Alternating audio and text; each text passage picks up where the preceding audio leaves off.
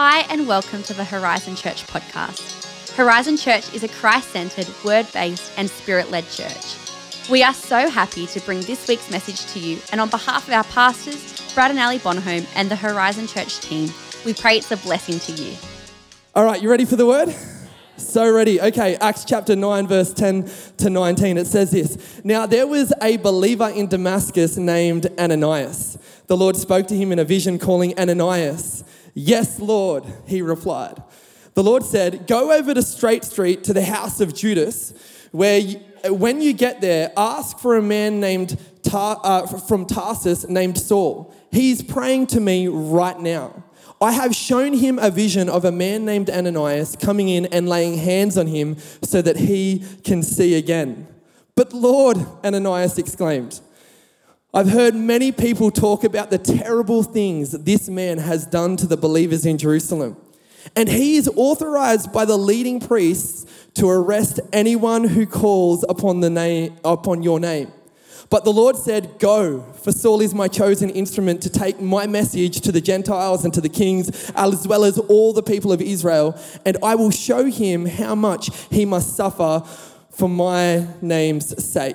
So Ananias went and found Saul. He laid his hands on him and said, Brother Saul, the Lord Jesus, who appeared to you on the road, has sent me so that you may regain your sight and be filled with the Holy Spirit. Instantly, something like scales fell from Saul's eyes and he regained his sight. Then he got up and was baptized. Afterward, he ate some food and regained his strength. I've titled today's message, Waiting for a Confirmation. Waiting for a confirmation. God, speak to us today through your word. In Jesus' name, everybody said, amen. Okay, this passage is about a man that you and I most commonly know as Paul. And Paul is quite famous. You and I both know Paul wrote 2/3 of the New Testament. In fact, that is said so many times that most of us in the room can't say Paul without saying who wrote 2/3 of the New Testament. He's like famous. It's like a Christian compulsion. He's one of the most, and certainly other than Jesus, the most famous New Testament Christian apostle, super apostle. Okay, wrote 2/3 of the New Testament, taught us about justification through faith, the second coming of Christ, life, church, relationships, marriage. He's taught us all. The most profound theologian. But he was not always like this. Not always a believer in Christ. Not always a follower. In fact, before he was one of our heroes, Paul, who wrote 2/3 of the New Testament, was in fact the early church's most heinous villain. He was so devout in his faith, his Jewish faith, so desperate to see the Messiah come on the earth, that his whole mission was to see all the Jews obey the Lord so that the Messiah would come. And here these people were, these Christians, these followers of the way, were preaching against the law. And we're preaching you don't have to follow the Jewish traditions or the traditions of our fathers. And so he was so passionate that he was a total advocate for getting people stoned for their faith. When the death penalty, raise your hands if you're for the death penalty for Christians, his was the first hand up. He goes to the Jewish leaders, the Jewish council, and he gets papers to go and get all of the Christians who've spread out and have sort of trying to escape the persecution that they're experiencing in Jerusalem. He goes and gets papers so that he can go to Damascus and lock up Christians and hopefully get them killed. So this guy is a very, very, very serious threat. The craziest thing was that he genuinely saw it as a service to God. He was, in his eyes, doing God's work. Killing, locking up, full of emotion, rage, and vengeance on his way to Damascus. Now, I am so thankful that we serve a God that does not just take nice people. If you are an angry person, a sinner, if you are a sad person, it doesn't matter what you are before Christ. Chances are, in fact, 100% chance, he is after you and your life. And doesn't matter what your pre-Christ life was like, he is after you because he has a calling on your life. So grateful when I look at my own life, I'm like, oh wow, thank God that you're not a respecter of my past. You take anyone, God. Doesn't matter what I look like on the outside, what sin, what anger, what rage, what's going on for me, you take anyone. Sometimes we can think, when we look at a room full of really nice Christians, that we were always really nice. I can tell you if you think that, it's a lie. I knew some of these people before they were Christian. And I'm telling you right now, he's not a respecter of past. So, he's on his way to Damascus, and he's in charge of getting all of the Christians rounded up, taken back, imprison them in Jerusalem, put them in front of a court, and he will put his hand up for the death penalty. That's his task here. He's on the road full of anger. I can just see him so passionately and zealously doing God's work. When all of a sudden God, or Jesus, who's sitting at the right hand of the Father praying for everyone, decides to make an appearance and sticks his head through the clouds and says, Saul, Saul, why are you persecuting me? Okay, this makes us feel extra good as Christians. If you pick on me now, you are all of a sudden picking on Jesus. This is really good. This is really good that Jesus Christ takes our battles personally. So now I'm getting a new picture. You know, when Paul writes that we are in Christ, this is what he's probably experienced as the first we are in Christ. If you pick on a Christian, you are picking on Jesus Christ himself. I'm so thankful to grow up in a church actually that has taught me a faith that when a battle comes or an obstacle comes or an enemy comes or something that tries to steal, kill and destroy, to be honest, I've now grown up and my immediate response is no longer fear. My first response is, well, Jesus is going to do something about this. When something comes against a believer now, it's not just you on your own. It's Jesus who's sitting at the right hand of the Father. He is willing, able, and ready to get involved. I got some things going on in my family that when I get the bad news, I'm grateful because I've been a Christian for long enough now that my first response is, I don't know how, I don't know when, I don't know at what point, but this is going to be okay because Jesus is going to get involved. Why are you persecuting me? Jesus says to Saul, get up, go to Damascus, but as he gets up, he discovers something. He discovers that he is blind. And for the first time ever, Saul is experiencing something physically that has always been the case spiritually.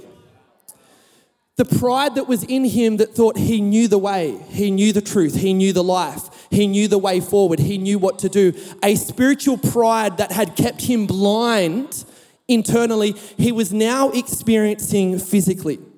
Now, I had a year 11 geography teacher blindfold me. And we watched a movie and I was blindfolded. The person next to me had earplugs in. And at the end of the movie that we watched, I took my blindfold off and my friend took his earplugs out, and we had to sort of like tell the class what we thought was going on in the movie. Now, this particular movie, had nothing to do with geography. This was a typical case of a high school teacher on a power trip. And There I was learning nothing about geography. I got 89, band 5, not band 6. Very disappointed, and I'm pretty sure this was the reason why. Something about blindness, though, does something for your hearing. And God gets his attention and says, I'm going to get you to listen now, Saul. You've done a lot of thinking that you know the way. You've done a lot of life thinking, I won't consult God, I won't give this a go, I won't pay attention to God. You've done a lot of life thinking you know the way. Well, guess what, Paul? Guess what, Saul? I'm going to show you, you do not know the way now. You're going to have to start to listen to me. And he gets led to Damascus, and he gets put in the house of Judas, and for 3 days he is alone. Because he's blind, he has no one, because he's blind, all he does is pray, no eating, no drinking. He sits in the house of Saul, all alone for 3 days. Now, I want to just point out the isolation that Paul must feel. I keep on using them interchangeably. I hope you don't mind. Paul, Saul, same thing. Okay. Here he is isolated, and he's got no one he can call. So if he calls the Jewish council, imagine how that call would go. Hey bros, Saul here. They'd say, how's the lockup going? And then he would have to say, well,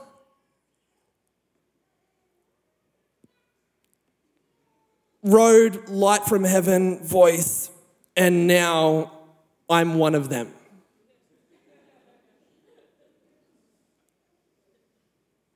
And if he did that, he would get the same fate as what he was there to enforce. So he couldn't talk to them or tell them.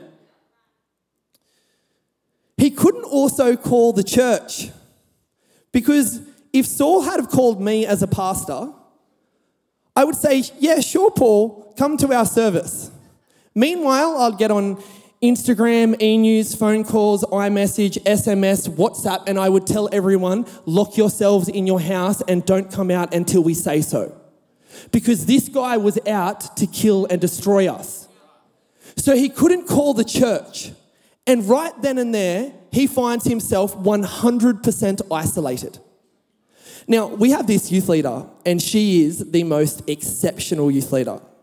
For about 18 months, I was just so amazed at her wisdom. She would tell Alyssa and I how isolated she felt. She felt like she just could not connect with people. She had friends, she had, she was having fun, but there was just a level that she could no longer connect. Her family didn't understand her. She felt like her friends didn't understand her. And she said the most profound thing to me. She said, but I'm pretty sure it's because God just wants it to be me and him. You know, isolation is not the same as loneliness. Sometimes, in fact, in my own life, isolation and being alone is one of the primary things God does to do a deep work in my life, where he says it will now just be me and you. 3 days alone to process between me and you what I want to do in your life. And here Paul was, alone for 3 days, completely isolated, no one to talk to, no living person would talk to this man who was a believer, apart from a word from God. And here we have, while God is calling Saul and saying, Saul, Saul, at the same time, very shortly after, he's also calling Ananias. Now, of all the people that you could choose to reach Saul, you'd probably call Peter. Because Peter is a fighter. He cut off Malchus's ear. So if it got violent, maybe Peter could cut off, Saul's ear. Peter also ran. He was fast. He could run away from Saul. Call Peter. He's a pretty good apostle. Call Apollos. He's a great communicator and can reason. Call John, the disciple that Jesus loved. Call one of the super apostles. But God doesn't. Only mentioned in this story. No other miracles, no other anything. God chooses to call a man named Ananias. We know nothing about him. He has a name, and that's basically it. And he says, Ananias. Ananias' response is, yes, Lord. Now, we don't really do that. When God calls me, Jackson, I say, hello, God, because I don't want to commit too early. Hello, Lord. Ananias can probably teach us a lesson of saying yes before he asks the question. And so Ananias says, yes, Lord. And God says, I want you to go to a man named Saul of Tarsus. He's in Judas's house on Straight Street. Now, my response would have been like, Kekosa, excuse me, God. And Ananias goes, you mean the one that is killing Christians? You mean the one that is locking us up? You mean the one that all of us were in Jerusalem and we all are trying to escape him? You want us to go and see, you want me to go and see that man? And God says, yes, that man. And Ananias says back, okay, I'll go. He is blind though, right? Like he won't be able to see me, remember my face, evangelize and run. And so Ananias says, yes, Lord. And he leaves the house, goes to a random guy's house named Judas. We don't know how he found Judas's house on Straight Street. Holy Spirit said, third one on the left. He turned right. God said, other left, mate. And knocks on the door and says, are you Saul? And he goes, yeah, who are you? Oh, random question, but my name's Ananias. And is there a man here, like all good if he's left, like 10 minutes ago would be perfect actually, all good if he's gone, but is there a man named Saul here? And Saul says, and Judas says, yeah, he's in the back, hasn't eaten, spoken, drank, all he's done this whole time is pray. And Judas replies, do you know him? Ananias says, I don't know him personally, but someone that I do know knows him. And of all people, no super apostle, no one special, a certain disciple, an average disciple, I would go as far to say a random disciple was called by God and walks in, lays hands on Saul, and he would go on to be one of the greatest apostles of all time. One that would be preached probably thousands upon thousands of times this Sunday morning. A certain disciple changed the course of history because he followed God. A few lessons from Ananias. Firstly, God is speaking to more people than we realize. The early church would have thought to themselves, Saul is the last person that God would ever speak to. And the temptation for us in a cancel culture, in a world that likes to write people's stories for them, is to think God would never speak to that person. Can I add faith to your journey, to your loved ones, to whatever person you're believing for, even to the people that we don't like? God is speaking to more people than we realize. It's so scary because I remember one time my family and I, we went diving with whale sharks. And we're on a very dodgy boat in the Philippines and we're standing on the edge of a boat. This Filipino says, when I say let's rock and roll, jump into the water and swim with the whale shark. And they find a whale shark and we're on the edge of a boat. But all I can see is a fin that looks like a great white fin. All right? And this guy is about to say, like, you can see nothing except for a great white fin. And he wants us to willingly jump in there. Also, he's not getting in himself. He wants us to get in there. So I got my mum on my right. I give my mum the eyes that you would do. Like, Mum, if this is the last time, I love you. Turn to my left, Taylor. If this is the last time, I love you. And nod at Fallon. And no, I'm just kidding, Fally. Let's rock and roll. This would have been the feeling that Ananias had. God, it looks like a great white shark, but I'm going to believe you at your word, that you speak to more people than I realize, that you are working more than I realize.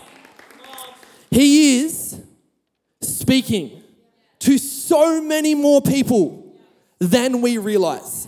Secondly, God is using more people than we realize.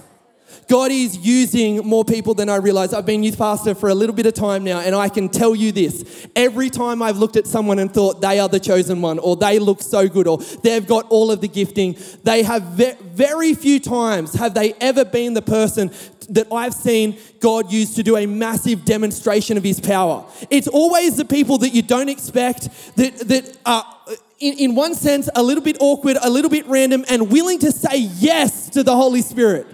He uses so many more people than we realize. And I've got a feeling that when Paul writes in Ephesians, he says, the gifts of God are giving for the equipping of the saints, for the work of the ministry. He was reflecting on the time that God used a random man named Ananias, because he doesn't want a church that is full of super apostles. He wants a church full of average, regular, certain believers that will take God at his word and say, God, you will use me. Every person in this room can be used by God. The only thing we know about Ananias is his name. If you are a believer with a name, he can use you. Number 3, sometimes the most powerful thing we can do is confirm. The most powerful thing that we can do is confirm. I have someone important in my life. They live outside of Sydney, and I was helping them find a church. For a number of years, I was saying, I've got this church for you. I've got this church for you. You need to go to this church. You need to reconnect with God. I've got this church for you. I've got this church for you. Please, I've got this church for you. You got to go and reconnect with God. Got to go and reconnect with God. And for years, they didn't. But then God started speaking, and they found themselves knowing, I need to go to church. So nervous, so petrified, hadn't been in a church in forever, but they just felt that tug that we all know, just that tug where God says, I'm calling you home now. And they responded. They were so brave, and they responded. So they parked their car, and as they're getting out, someone is getting out of their car. Lockie Derricks, nice to see you, brother. Love you. As they park their car, they're getting out of their car. The person directly in front of them is getting out of their car. Happens to be exactly the same age, exactly the same gender, just the perfect person to meet on your first time at church. The person comes over and goes, so lovely to meet you. I haven't seen you. How are you? Come and sit with me at church. They walk in together, they sit together. This person introduces them to everyone. I don't know what was preached that Sunday. Probably was a great average sermon. All I know was when I got the phone call a few weeks later saying I've started going back to church and I'm loving it. They didn't mention the preacher. They mentioned the fact that they followed God, and God had the perfect person waiting for them right there. That God used the average believer more than he ever used the super apostle. My favourite Bible commentator, his name's Warren Wisby, he says, God is always working at both sides. If you feel a call from God to do something, sow something, say something, you can be sure as God is speaking to us on this side, and as he's saying, Ananias, Ananias, he's also been saying to the murderous villain, saying, Saul, Saul.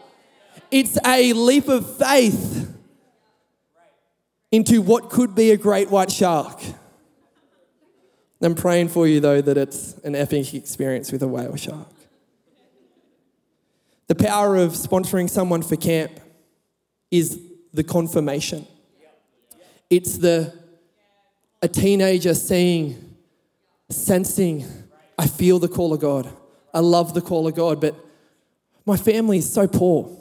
Or my family won't pay for it. They don't value this in my life. I've got no way of getting there. As they're sensing and God saying, Saul, Saul, and then there's a church who's receiving the call, Ananias, Ananias, I will confirm. In verse 9, God says to Ananias, I have shown him a vision of a man named Ananias coming in and laying hands on him so he can see again. God is always working at both ends. And lastly, I'll get the keys up. Thank you, my man, Jack. And lastly, God's calling on someone may be quite hidden, but it's still there. God's calling on someone may be quite hidden, but it's still there. I mentioned this before, but we live in a culture and in a world that wants to write the story for people. We want to be the experts that know how to say, I know how that person's going to turn out. I know what that person is. I know how they look.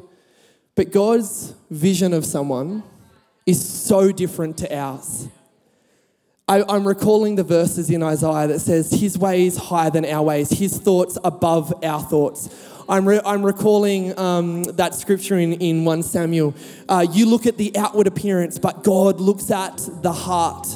Just because someone's calling, their purpose is quite hidden, does not mean that it's not there.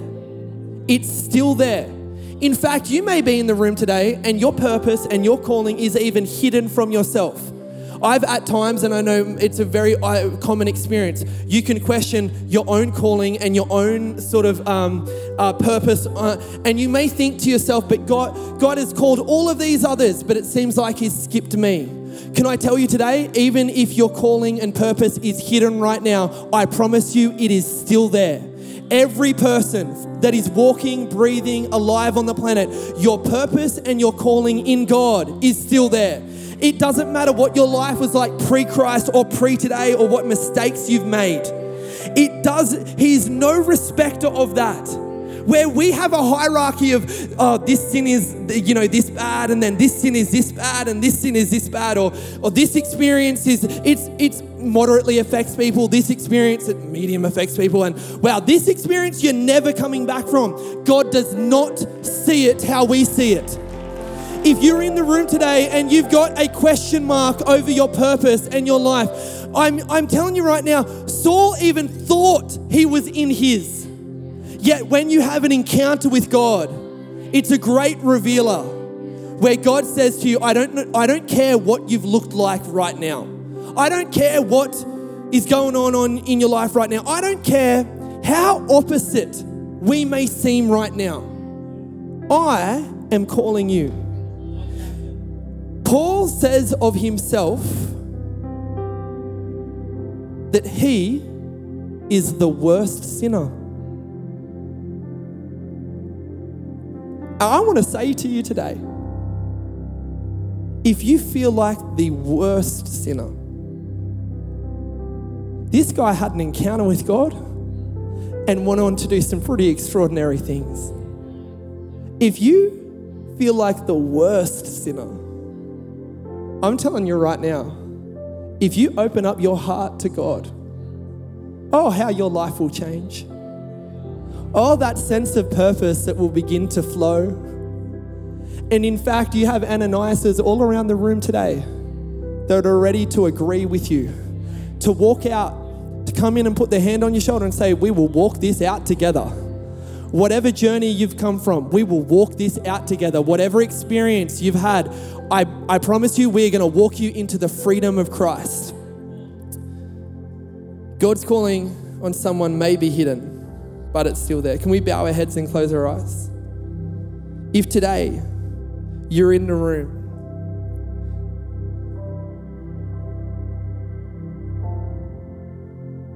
you find yourself at a place where you've never put your faith and your trust and your life in Jesus. You've lived a life where it's actually been quite opposite to what a God life would or could be. But today, you sense God tugging at your heart. Not as extreme as Saul being knocked over and turned blind, but you've got something going on in there. And you can sense God is saying, I'm calling you from that experience, from that way of life. I'm calling you into a new day now. It would be my honor to pray with you and help you open up your heart to Christ. Can I tell you, it's a great day to give your life to Jesus. On the 2nd of July, 2023, it's a great day to give your life to Jesus. Oh, how he can transform a life. Oh, how he can take a past that is messy and broken and horrible and vindictive and full of anger and rage and terrible experience. Oh, how he can turn that into the most exceptional, amazing, beautiful story in life. Oh, how he can turn a mess into something that he can use for his glory. He's so good at it. If that's you today and you're giving your heart to Christ, you're opening up your life and you're saying today is a new day, particularly for the first time, or maybe for the first time in a long time, I'd like to help you pray a prayer to open up your heart to Jesus.